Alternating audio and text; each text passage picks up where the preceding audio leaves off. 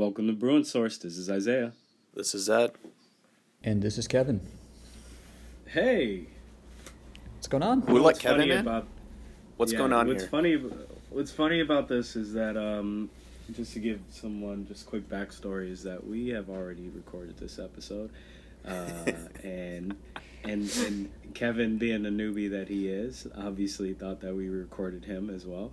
But here we are doing a retry. You know, I think. Hey! Don't let yourself off the hook here. Yeah, don't let yourself off the hook here. We had a few hitches in scheduling as well. Since Isaiah then, slept through the last time we were supposed to record this, so this has been a comedy of errors. That's how I felt about the end of the season. I just wanted to sleep through it. Also, I think originally our plan was to record in New Orleans, but you know that obviously didn't happen. All of us saved a little bit of money over the first weekend of April, but here we are. We're going to recap a March Madness a couple weeks later, but basketball doesn't stop, as they say. So, what is it? Ball don't lie. Ball doesn't stop. I think it's quite fortuitous, actually, that we're going to do it this way because the championship is over. We've seen everything play out, and I think it's influenced all of our perspectives a little bit, hasn't it? I don't want to relive this. So Zed, you want to do the honor and talk about that second weekend of March Madness and what happened? Sure. We beat St. Mary's pretty handily. Then we had the most open path to a Final Four in the history of the Final Four with our friends at St. Peter's beating Kentucky and going through. Beating Kentucky and then beating Murray State? Murray State and then Purdue. Yep, that's right. And then Purdue. Right. Yeah. And then we get to our great game against UNC where we controlled the game for most of it and then melted down in the last 2 minutes because our guys were dead tired and Mick Cronin made some boneheaded mistakes with his rotation. That's what I remember from that game. I don't know about you guys, but that's everything else I've kind of buried and deep in my psyche because it's too painful to try to recall. Isaiah, why don't you go first here? Because I know we have slightly differing opinions on this. Yeah, it was interesting to me. I mean, that game, I think, you know, Zed, you speak to it. The memory's fascinating because I'm recalling. I haven't rewatched it. Me neither. I refuse. But I remember watching that game, and clearly we were aware. I mean, the scouting reports that even went up, you know, across other sites, we were aware what North Carolina's strengths are. And this game was one thing where it kind of was a microcosm of the season in some sense, right? You had our wings playing at their best, well, most of the part. We didn't have a Juzang, you know, quintessential game, but he played solid for the most part. And, you know, Jaquez comes back. Again, the talk of the week was, looking back, was Jaquez's ankle okay? That was the watch. And then Riley was coming off a great game from St. Mary's. We were hoping he would get into form. I mean, he didn't necessarily have the best game, and he was kind of the same Riley we mentioned. And, you know, Jules gave up. I mean, he was perfectly in form, and we didn't play our other guys. Obviously, the glaring is Watson and Jalen Clark. But as the game went on, you know, it was such a battle, and we controlled most of the game. But I would argue that, you know, UNC stayed in it for a reason, and that was through rebounding. And obviously having that guy who got hot at the end, which was Caleb Love at that time. But we can't also forget that Brady Manek hit a very key three that tied it up before Caleb Love was able just to pour it on us. So I got to give props to UNC. I think it, you know, for me, what gave me solace was the fact that UNC continued to play hot. They weren't a team that just went. Obviously, we were expecting them to beat St. Peter's, but they went and beat Duke. In a very emotional game and kind of a storybook way in Coach K's career. And they went to the championship, and that's what Kevin is speaking of, you know, in terms of it's good that we record it now. So That's what I saw. I mean, I think the key moment where I realized like we could lose was when Jaquez missed that three. It was 61-60. And if he made that three, I think we obviously spend our money and we drink hand grenades and beignet and have beignets in New Orleans. And that fact. But I think to your point, Zed, you mentioned it earlier, our guys' legs got tired. Mixed rotations were funky. As they were, on the road, and he got tight again, and it didn't put us in the best position to win. And North Carolina took advantage of it. There was one play in particular that I feel like will haunt us for a very long time. I think it was with about a minute 20, minute and a half. Minute 30 left. Yeah, minute 30 is when the shot went up, and then the rebound happens at a minute 30. The rebound happens at a minute 30, where Bacot basically got an offensive rebound, and I've seen the slow-mos and the freeze frames of this play way too many times, more than I care to admit. That ball literally was about a quarter inch away from being out of bounds, and that would have been our ball. But I think they got the offensive rebound with Bacot, and they hit a three after that. And that was really the backbreaker for our team. It was just truly devastating. And again, we were leading for 85-90% of this game. And it was in that moment, I think that's when I kind of was like, what's crazy about that play? What's crazy about that play is, I think a lot of that game we watched it and we felt, hey, our guys are not boxing out the way they should. We're not in positions to rebound. Carolina's always in position for the rebound. But that play, if you look at it, Jules actually has got his arms around Bacot. I think Jaime is close to the basket to where if the ball bounces normally, we're going to get it. But the ball doesn't bounce normally. It bounces this weird way. It clanks off because the shot was so hard. And it goes all the way to the sideline, to the baseline. And Bacot just happens to be there to toss it back up, right back into Caleb Love's hands. There's a little bit of bad luck there. Truly a little bit of bad luck doomed us in that minute. But I can't blame just that play. I think, we've I agree. All sort of mentioned the rotations, but we haven't really talked about it. Yeah, I when that game finished and we recorded the first time, I think that was right before the Final Four. And, obviously Carolina had a walkover against St. Peter's, which, it's very plausible to believe we would have had the same thing. So at that moment, I felt like, we lost the game. And then, obviously, Carolina went on. They beat Duke. They nearly beat Kansas. They came in with a hair of beating Kansas for the championship. They should have beaten Kansas. Yeah, and I think what we've learned is that Carolina had a formula. And that formula was through their rebounding, where even if they shot a lesser percentage than their opponent, they would create more possessions and get enough second chance points to stay in the game, if not be ahead in the game, and eventually go on and win. And I think that's one thing looking back, the rebounding difference. I thought that we had a bad rebounding game, but no, that continued on for Carolina. And yet I'll still say the rest of it, despite everything that happened, I'll say that still we control the game better against Carolina than anyone else did against them, mind you, throughout the tournament.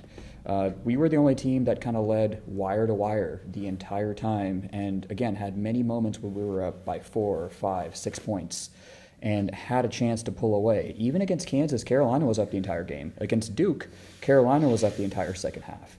But in our game, we were leading most of the time, and I still believe, taking this last 2 minutes out of the equation, where yes, we missed a couple shots, Carolina made some shots, they got some rebounds, those moments when we were up and we just needed a couple stops, a couple rebounds, a couple baskets to really build some distance, I still believe that's where we lost the game, where with the right rotations, where, if we play Peyton Watson more than 3 minutes, if we play Jalen Clark more than 5 minutes, if there isn't a plus 13 differential in minutes for Cody Riley versus Miles Johnson, I still think we come out of that game and we win.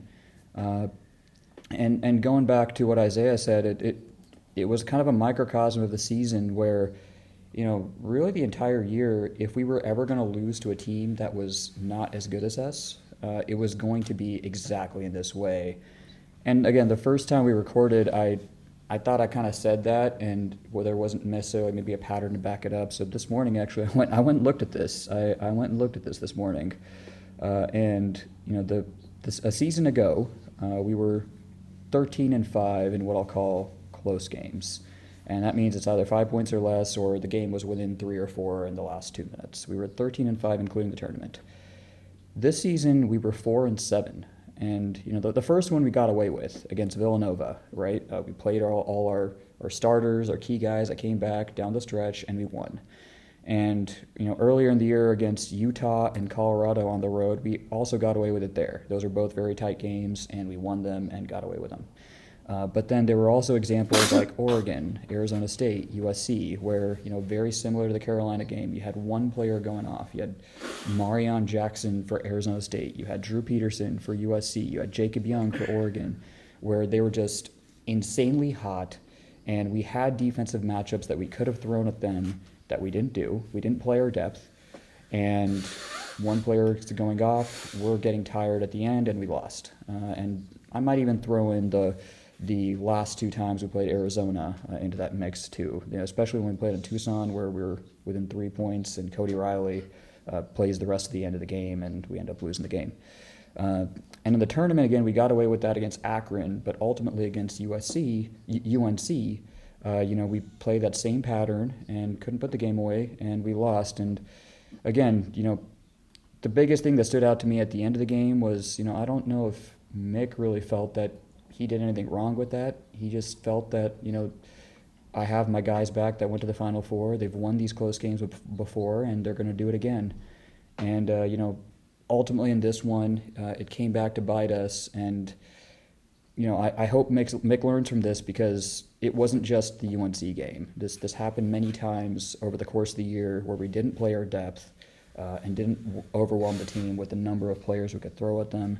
And in the end, we lost the game. Yeah, there's. Well, I think you point to something in terms of Mick's kind of his conundrum, or what he was dealing with, his dilemma, and that being that he really honed in on thinking that Clark and Johnson were purely defensive impactors. And I get that from how he spoke about his press conference after. I don't remember exactly when, but it was after, I think, one of our Pac-12 wins, tourney wins. And he was speaking about, the rotations that he has. And I just really think that he is all in on offense, and he believes that his guys, because of the system he coaches with deflections and just effort, that will make up for the natural knack that guys like Clark and Watson, we know they could have impacted this game. We know Clark on Love would have maybe changed the result of this, and Love doesn't hit key shots that are just insane behind the arc, 2 threes in a row. So, it is, it was puzzling to us because we seen Clark also have offensive spurts. Granted, guys started scouting for him, but he clearly shows that he has a touch around the rim, and he can make a set 3 on the corner, and he's able to drive better than most of our guys outside of Jules and Tiger. So, I mean, you said it to that point, and I also do think, what we'll go into off season in a minute, is that one good thing about recording now, and something that I observed was from the Westwood episode series that we had throughout the season, was there was an interview with Mick, at the conclusion of the tournament, and he talked about like questions that he had, and one of them that stood out was, he was like, did I make the right rotations? Did I lean too much on certain guys? And I think that does point to a point of reflection and how he's going to be looking at this going forward. There's 2 things I think that Kevin pointed out that I think are important. I think we talked about this in an episode or 2 ago, Isaiah and I did, but I do think UNC was very underrated. So to lose to them, even if they were a higher seed than us, I don't feel terrible about that. I think they were underseeded, underrated. They're a much better team than I think anybody in the country gave them credit for. They won 20-plus games in a pretty tough conference, and for whatever reason, they were kind of brushed under the rug. I don't know why, but I think they were much better than anybody gave them credit for. Partially, I think, because they had such a short rotation. But you know, they have a lot. They had a lot of talent clearly, and they had good players and a good system. So let's just get that out of the way. I think they're a good team. Obviously, in retrospect, it's easy to say that, but I think we've been saying that kind of since the beginning of the tournament, when we saw that these paths could collide. I think and you can make an argument. I'm just going to jump in that we would have been playing UNC on another side of the bracket if that was our draw. That's the thing about being an even seed. We're the highest 4th seed, but they're the highest 8th seed to make it. So we're playing high even numbers when it comes to the That's seed. fair. That's a good point. The other thing I want to say is, and to both of your guys' points, it is weird that, for a guy like Mick Cronin, who has built his career on playing tough defense, to not go to that in the final minutes of very important games. And to a bit of a counterpoint to some of your guys' evidence around him playing his offensive starters, which I do agree with, he has shown the propensity to do the opposite as well. The time that really sticks out to me was the Stanford game on the road, and he put Clark in there against their freshman, whose name is completely escaping me. Harrison Ingram? Yep, Harrison Ingram. Harrison Ingram was absolutely torching us for parts of that game, and he put Clark in towards the end of that game, and he absolutely shut him down. Like, the guy just stuck to him like glue and played incredible defense on Ingram. And so it is strange that he has done that in certain games, but then in a wide swath of them, as you guys both pointed out, he went back to those offensive guys and lost a lot of those games. So it is weird that he has not, he's seen the results of going to those guys when he needs those stops. And it's interesting that he didn't go to them again here. And it's frankly frustrating because we've seen him do it and it's worked. So I gotta think that, I would hope at least, that this is a learning moment for him to go back and be like, okay, this is clearly something that I need to work on in terms of rotations, like when I need a stop, I need to figure out who to put in, and when I need offense, I need to figure out who to put in. But that balance is obviously incredibly difficult, and hopefully this is a learning moment for him to build upon. We'll see.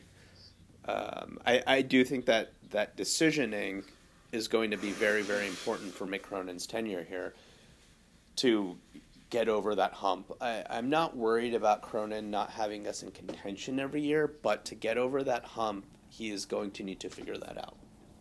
And that remains to be seen. Yeah, I think if there was one thing that I'd have, Mick, and obviously, I mean, who are we? But if there's a couple things that I'd have Mick look at, to just make small adjustments. I don't think there's huge milestone adjustments you need to make here. Late in games, give some players some freedom on offense to be confident and go and get their shots. Watching a team like Duke, for example, in the tournament, the whole season they were kind of up and down, but in the tournament, late in games, it's clear those players got confidence, and they feel like their matchups, they're going to win them, and then they go and they get their shots at the end of those games. I'd like to see us see if we can build a little bit of that freedom towards the end so that we can put teams away. And then again, playing the depth. I get that in the last couple minutes here and there, you're probably going to play your starters. But play your depth throughout the game and let them overwhelm the other team so that you're not in these kind of positions, late in the game. And with that said, you have to keep that same culture of playing hard, not turning the ball over, and having defense being the fundamentals of the team. So, Mick, this is why you make $4 million. This is why you got that big extension. How do you keep that frame in mind of playing hard, not turning the ball over, playing hard defense, but then getting just a little bit of more freedom, giving guys a little bit more of a leash so that, you can use the full potential of your roster? Yeah, I think you make a good point there that playing the starters in the final minutes of a game is perfectly acceptable. but you need to be able to your point, play the depth throughout the game. So those guys are fresh in that final couple minutes of the game. And we didn't do that against UNC. We played Kaiman for a random minute. Like the rotations made zero sense. I'm not going to beat a dead horse here, but yeah, it's about keeping those starters, if we would choose to play them down the stretch, fresh for that last couple of minutes to make sure we're actually able to compete and play hard. Because I don't think those guys out there weren't playing hard or competing. They were literally just gassed. I won't put that loss on the players. I think they were actually still trying to play as hard as they possibly could, but their legs just gave out. Yeah, and again, this is where, this doesn't need to be really lopsided changes. This isn't to be, Ben Howland moving from, defense to recruiting a bunch of 5-star guys. This pathway, was really unique, and it may not exactly, come back exactly the way it is, but you keep doing this over and over, you hope you get this kind of a pathway again. Kansas did it over and over, and finally this year they got a 1 seed, and I think got a pretty favorable draw. They're the best team in the country, I still think, but they got a pretty favorable draw, and they got all the way. And eventually you keep doing this, and you won't see Florida and Joakim Noah and Al Horford in the Final Four. You won't see Derrick Rose in Memphis, and you won't see Gonzaga with Jalen Suggs hitting that miracle shot at the end. You keep doing this with those same fundamentals, and make those small adjustments. Keep coming back year after year. And, hopefully, you can get over the hump here, and that's what we hope Nick does. Yeah, I think that's a good segue to move into kind of the off season. Obviously, last season is last season, but we have some updates going into now the off season. Kaiman transferred.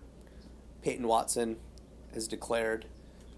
We're expecting some other roster turnover. Like how are we feeling about this? And we have a loaded class coming in.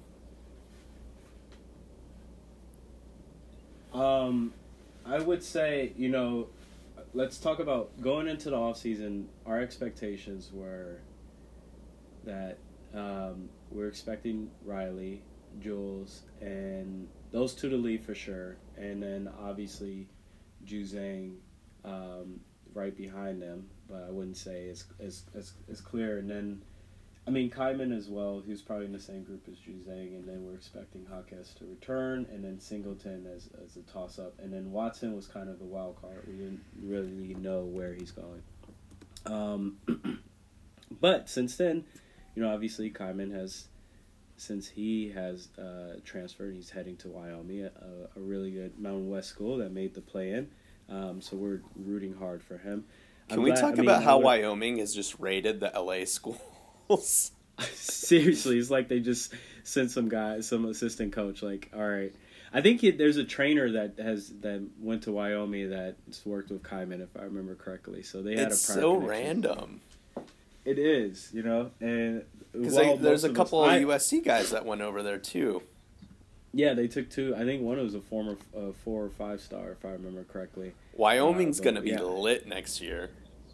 They are stacked. So yeah, all the 3 LA guys are going to go over, and Kaiman, obviously, we hope he lights it up and gets his shooting form back.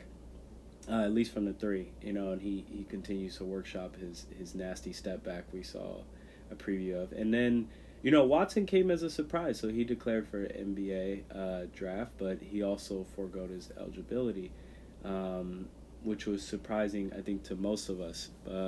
Not necessarily him entering the draft, but the eligibility.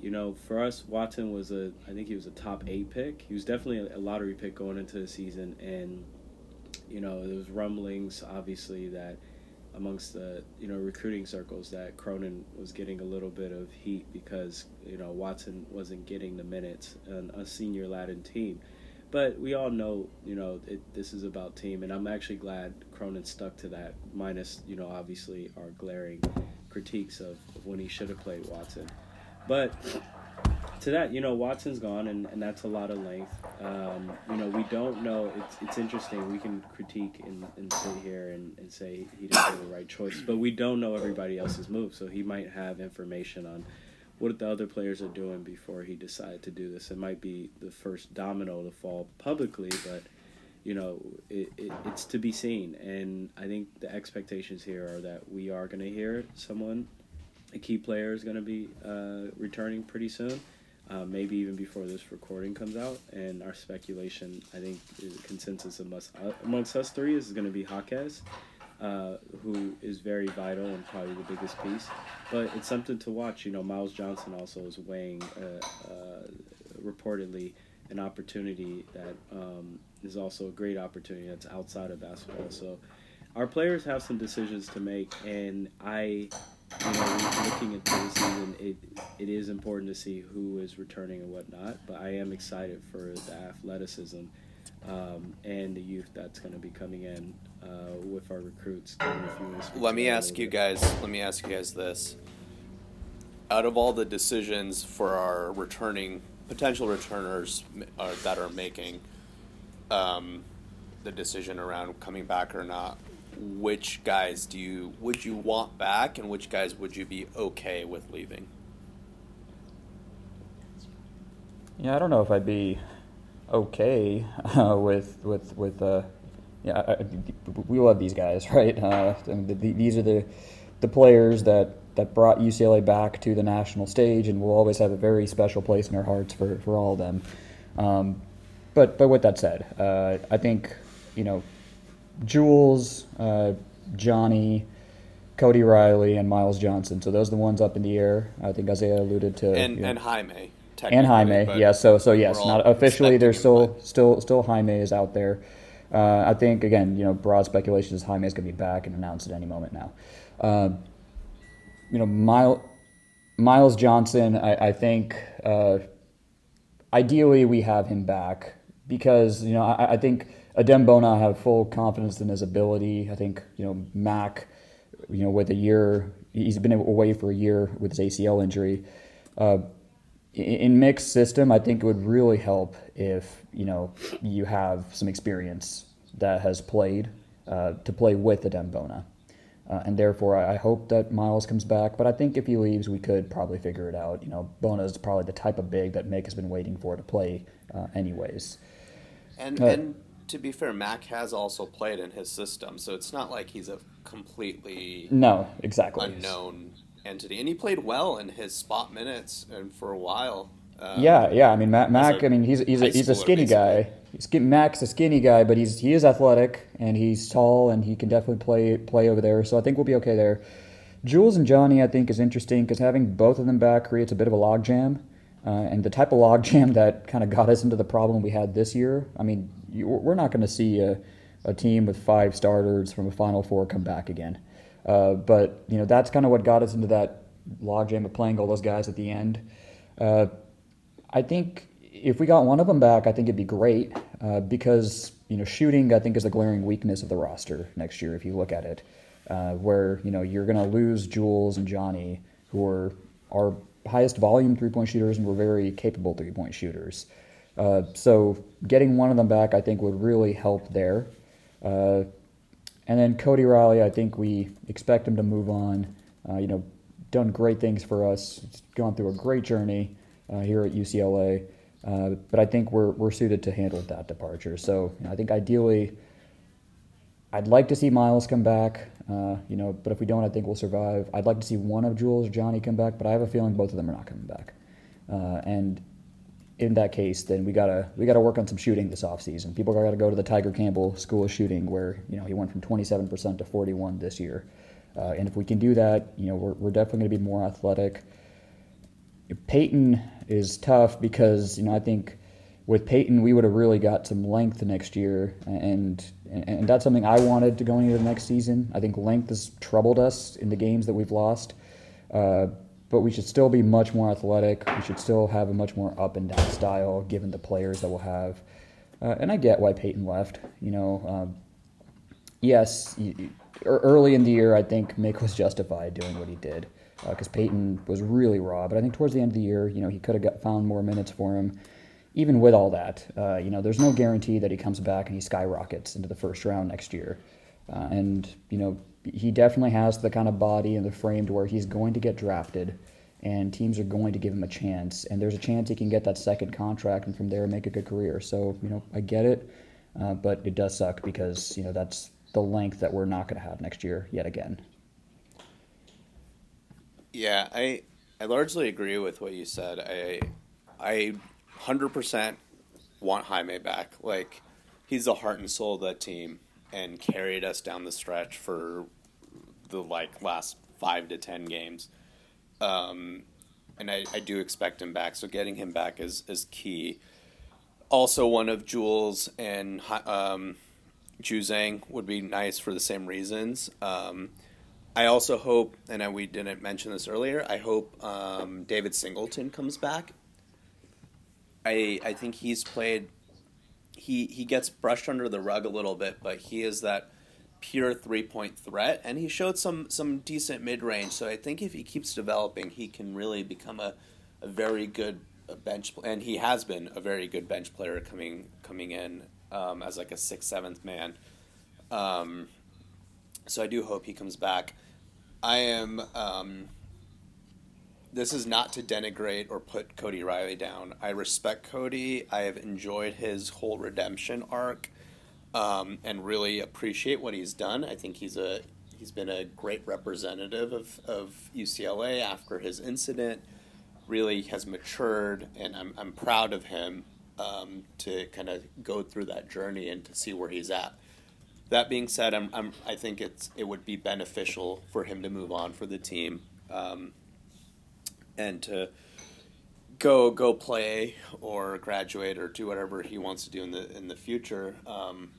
But I think it's time for him to move on for the benefit of the team largely. And I wish him the best going forward in whatever he wants to do. But I think it would be good for everybody involved. And I think we need Miles back for everything you said, Kevin. But it would be great to have, again, an experienced guy who's big and strong and really showed defensive prowess last season. And I wish we had seen more of him on the court, but obviously we didn't. But we'll see what happens with him. But I do hope that he does come back with that year of Cronin system under his belt. I do expect him to be very good next year, and hopefully we see a little bit more offensive polish from him. But that's kind of hope. That's hopeful. I don't know if that will happen, but I do think that's kind of that's my wish list, I guess. Whichever way we go here. I think you both covered it for me. There's not many points that I need to labor, but I'll just say this: I'm excited for the future of this team. And I'm very appreciative. I will reiterate what's been said, the foundation that these guys have laid. And I think, it's ironic. I don't want to say ironic, but if you look through this in a different lens, like Mick Cronin made it to the Sweet 16 with probably my favorite Sweet 16 team that we had. And a lot of that helps that the same guys had gone to the Final Four a year before, but it's just so many characters, and these guys get along so well, and they're so close-knit. So much respect for the way they represented the university on and off the court and became fan favorites. I'm not upset with how the season went. I feel like it was the luck of a draw, the luck of, and they played their hearts out and against UNC, and obviously there were some snafus that were attributed to coaching. But these guys played a hell of a season with everything considered, from Villanova to beating Marquette and that near scare to the COVID pause to playing 6 games within 12 days. And all the injuries. Really yeah, and then also coming back against USC and not losing, actually winning, going 2-1 for the year, which was pretty great. And I remember Haka said that was his favorite moment of the year. But also we had Stong hitting a 3 and Jules and those guys jumping up on him. And so there was a lot of great moments this season. Unfortunately, it didn't come with a ring or at least a Final Four appearance. But yeah, this is by far my favorite, probably Sweet 16 team that we've had. And it's ironic because, if this was Steve Alford making the Sweet 16, who didn't obviously make the Final Four, we'll sit here groaning about the future of the team. But isn't that the point, though? The outcome is, the outcome doesn't necessarily dampen us. It's just the expectations and, the potential we know this team has. But that's entirely the point, though, right? I mean, the problem with the Steve Alford Sweet 16 teams was, I think a couple things. So one of them was a fluke. But otherwise, the teams largely, we weren't proud to be watching UCLA basketball throughout his tenure. And every year that we went to the Sweet 16, it just felt like, well, we're never really going to get over the hump here. This is never going to be a consistent national contender. And that was the problem with the Sweet 16 teams then. And that's really all we wanted. We wanted a team that we were proud to watch. We wanted a team that represented UCLA well, and that's, I think, what we've gotten back to. I think we've gone over a lot of issues that Mick had this year with, the playing, how he played the roster, and maybe some mismanagement of in-game situations. But we have a team that we're proud to watch again, and that above all else, I'm happy that we're in this position where we are so disappointed that we got a top 4 seed and lost in the round of 16 because we know it should have been better. And we expect it to be like that next year. I mean, next year is probably going to be our best roster under Mick. I don't think it'll be a question given the incoming talent and what could return. We're just happy that we're mad that every time we lost a game this year, we all came together and felt like the world was falling. And that's how we want it to feel. We want it to be like that. So, and then we want to come back next year and win close to 30 games again. And I'm happy that there's a path forward to that, because that's really all we wanted when we hired Mick Cronin to move forward. Yeah, you're absolutely right. I think there's no doubt in my mind that we will just be competitive year in and year out. We're not going to win every year. Nobody wins every year, but we will at least be in that conversation. And there's going to be up years and down years, and that's natural for college basketball. But I think the majority of the years we will be competitive under Mick Cronin, and that's a testament to him and his program building and his coaching. And I think for this upcoming season, I think a little roster attrition isn't a bad thing. I think he gets to bring in some guys that he's recruited himself, and keep in mind most of the guys that he played with were not Mick Cronin recruits that he molded into this very highly effective team. And I think it'll be interesting to now see when he gets guys that he recruited, these guys are coming in with his vision from start to finish, what that will look like. And obviously the athleticism will be important. Getting a guy like Amari Bailey, who's an otherworld type talent, starting next year will be really fun to watch. I think having a guy that's a true backup point guard now with Dylan Andrews coming in is going to be really, really important, and will make a bigger impact on the team than I think anybody is even talking about, just to have a real point guard backing up and spelling Tiger Campbell, and then adding that hyper athleticism to the front court. I'm excited for, and we're also going to get guys like Will McClendon and Mac Etienne, we mentioned earlier, back. Who again, I think McClendon is a little bit forgotten right now. Obviously, he was injured, but when he was being recruited, he was a good 3-point shooter, very good defender, and very athletic, and getting that infusion of tough defensive athleticism with little 3-point shooting, I think it will be really important for this team. So I think the future for next season is bright. Obviously, after next season, we expect a lot of roster turnover, and I think that's going to be a key season where Mick Cronin is expected to bring in up to 8 guys, whether as freshmen or as transfers. But again, from everything that we've heard, transfers have been lining up for UCLA. We just haven't had the spots. So it'll be interesting to see, depending on who leaves next season, or even this season, what kind of transfers we can bring in if we need one, and then going forward, getting that mix of high school recruits and transfers is going to be key. And I don't see any negative signs of Mick Cronin fumbling that. I think everything that you hear about on the recruiting trail has been largely positive for 2023.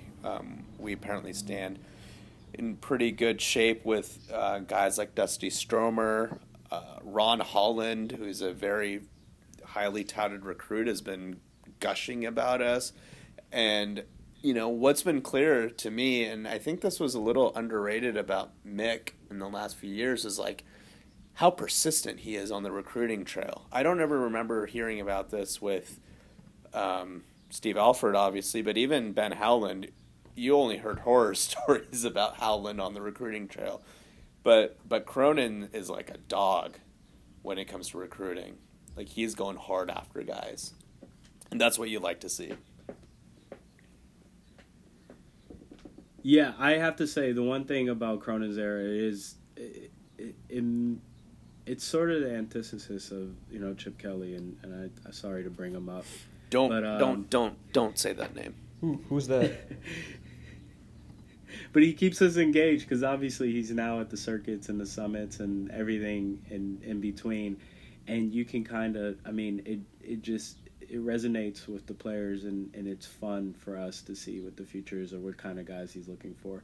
So I'm excited for this off season just because not only decisions that for the returners and not only for the three guys that are coming in, but just to see what Cronin sees out there for a very unique class of 2023, which has dealt with a pandemic and a loss of reps that they're going to be making up, and the valuations are going to be even more crucial for this class than probably any class before.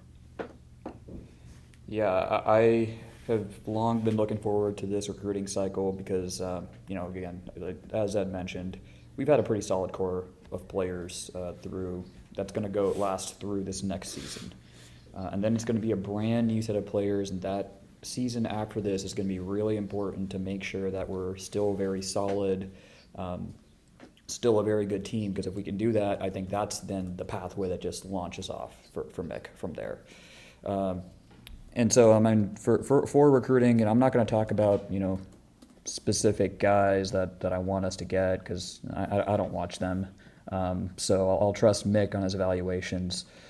But overall, we do need to get a lot of people. So, I ideally, as a fan watching from the sidelines, I'd like to see if we could get the national recruitments, the big top 20 guys out of the way by the summer. Or if they're not finished and you have to continue recruiting them, start to offer other prospects that you evaluated now over the course of several months and start to move on those. Because, this season we went through that with Mark Mitchell where it looked like we led for most of the way up until, the very last couple months there, where then it started to get back and forth, and then eventually we went to Duke. We could afford that this year because we had a pretty solid roster coming back, and we can afford to be a bit choosy. But we can't really be very choosy for the next season. We need a lot of players, so I hope we can get the big national recruitments of the types of, Ron Holland, Isaiah Collier and stuff out of the way, so that we can focus on the 3 to 4 year, long-term players that we can get. I hope we can get a 4-year point guard that may or may not be possible because we've got Dylan Andrews on the roster. But, definitely hope we can get some length on the team. Some of those 6'6" to 6'8", athletic wings that might need some development that are going to be around for a while. So I think the types Chris Smith types. The Chris Smith types, yeah, exactly. Where I think the guys on our list right now that we're recruiting that's the Dusty Stromers. Rayvon Griffith, I think, is announcing soon, but that's the kind of profile of player. Cody Williams, the profile of player that ideally we start to bring in. But the good news is this: it looks like there are a lot of prospects out there that would take a UCLA offer and commit to it, but we haven't just offered them yet. And it looks like, especially the local talent, Mick doesn't really like them enough yet to offer them. So it's a down year in the West, to be fair. Yeah, so the good news is that, it's not for lack of interest. It's going to be really on Mick to evaluate and, get the class, ready for signing day this fall. I think love there's how going to be Kevin some was late like, bloomers there he was too. like, Kevin said that he wasn't going to get into the recruiting like too much, and then he just named off literally, I think the whole. I don't know which one of them I want, man. I know we're recruiting him. That's all I know, but I don't know which one I want. I'm going to tell you this. Mark Mitchell will be a Bruin in like a year. Mark my words. Words. I'm gonna see. I'm gonna track that. I mean, he hasn't signed yet, obviously for technical reasons to Duke, but I still have a little hope that No, I think he's gonna transfer. He's gonna go there and be like, "This sucks." Shire, however you say his name, is gonna be a terrible coach, and that brotherhood shine is gonna fall apart.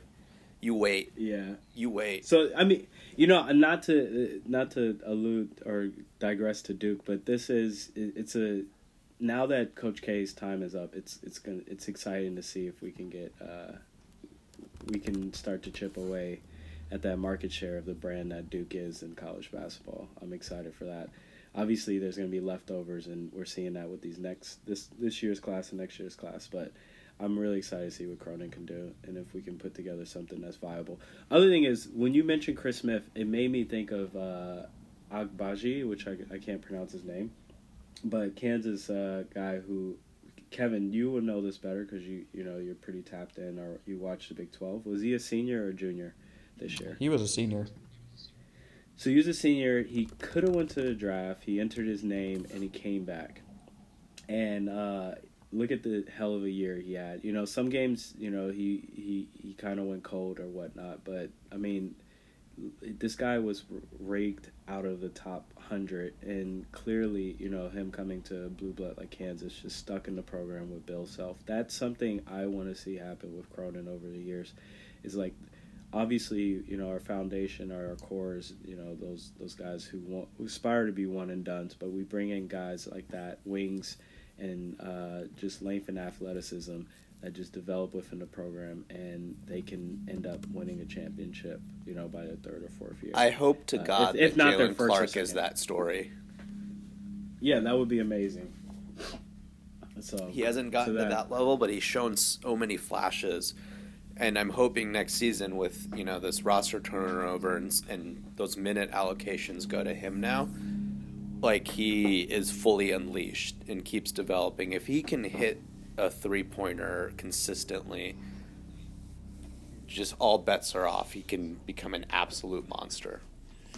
We're just hoping that Jalen Clark's crypto just goes to the moon, and and he's the biggest thing. I have a feeling his draft stock might go higher than his crypto, but I hope both would go improve for him. I love that kid. He's the epitome of what we want, is that hyper athletic guy who plays so hard and just competes and competes and competes, sometimes to his own detriment. Like, there are some games where he would just play so hard and not adjust to how games were being reffed and just like get called for dumb fouls. But that's just, and I don't fault him for that, but because you clearly see it, he wants it so bad, and he's just playing out of his mind and just so locked in. And you love to see it. I do. I'm rooting for him to be that Agbaji type of jump next season. Yeah. So that's what we're doing. That's our preview for next year. We don't even have to do one. It's a Jalen Clark show next year. Yeah. Jalen and Jaime will just, if Jaime does indeed come back, I will be very hyped for that. Yeah. Imagine that if Jaime came back, we would have 2 Conference Player of the Year or National Player of the Year candidates right off the bat. You got Tiger and Jaime, and then you got a superstar like Amari coming in, who I wonder, are we getting Kevin Love and Lonzo Ball, or are we getting something closer to Drew Holiday, or is it something in between? And then we got superstar Jalen Clark. That's, man. When's it going to be November again? Well, sadly, we have football season in between, but we can ignore that for now still. Though, I know spring practice is happening, but I haven't really been following, besides our O-line sucks, but that's a different story for a different day. Don't worry, 10-2 is coming, I believe. Cool. So, I mean, are there any closing thoughts that you guys have on this season, and what's to come? I'll say, Nick. go ahead. No, go Kevin.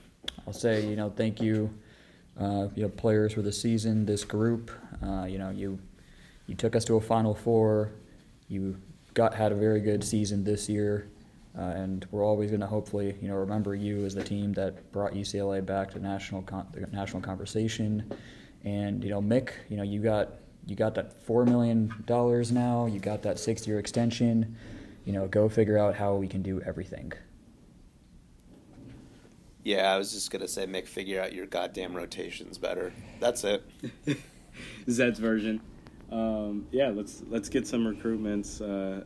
Let's get some commitments over the summer, even if it's one or two. Hopefully, Dusty's the first one. And There's a phantom thread or phantom rumor flying around about Stromer.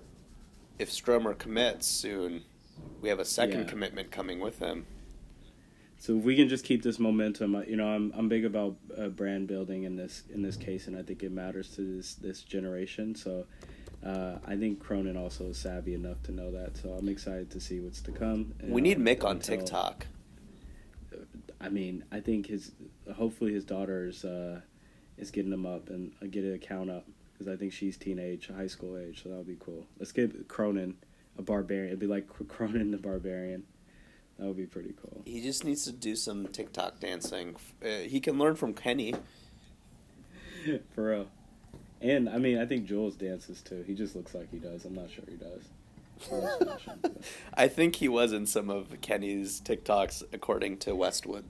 One of the episodes, they were doing a dance-off, so I think that seems accurate. But I would download TikTok if Mick Cronin was on it. I don't have it. I've never had any interest in it. But if Mick Cronin started his own TikTok account, I would download it and sell my data to the Chinese for it. I'm just imagining 45 and up Bruin fans, just contingent, just signing up for TikTok just to follow Mick and maybe Kenny, 2 players. That would be hilarious. But here we are. We're rattling. We're chatting, and we're now it's the off season, so we shall see. We're gonna keep an eye on decisions that are to happen, and we will record once we have a better idea of how this team looks. But I want to thank you, Kevin, for joining us. Obviously, we've said it before in past episodes. You're always welcome to come on, and you've been kind of the level-headed balance between me and Zed. Of hope and also pure cynicism. With that. So thanks again for joining. Let's keep it going. Yeah. All right, and with that, are we gonna do a football episode soon? Do we need to? We'll do one after the spring show. After spring, which would be. So what? Next week? 2 weeks? 2 weeks from now. Oh God, the horror. Yeah. The horror. With that, we're signing off, and go Bruins. Go Bruins. Go Bruins.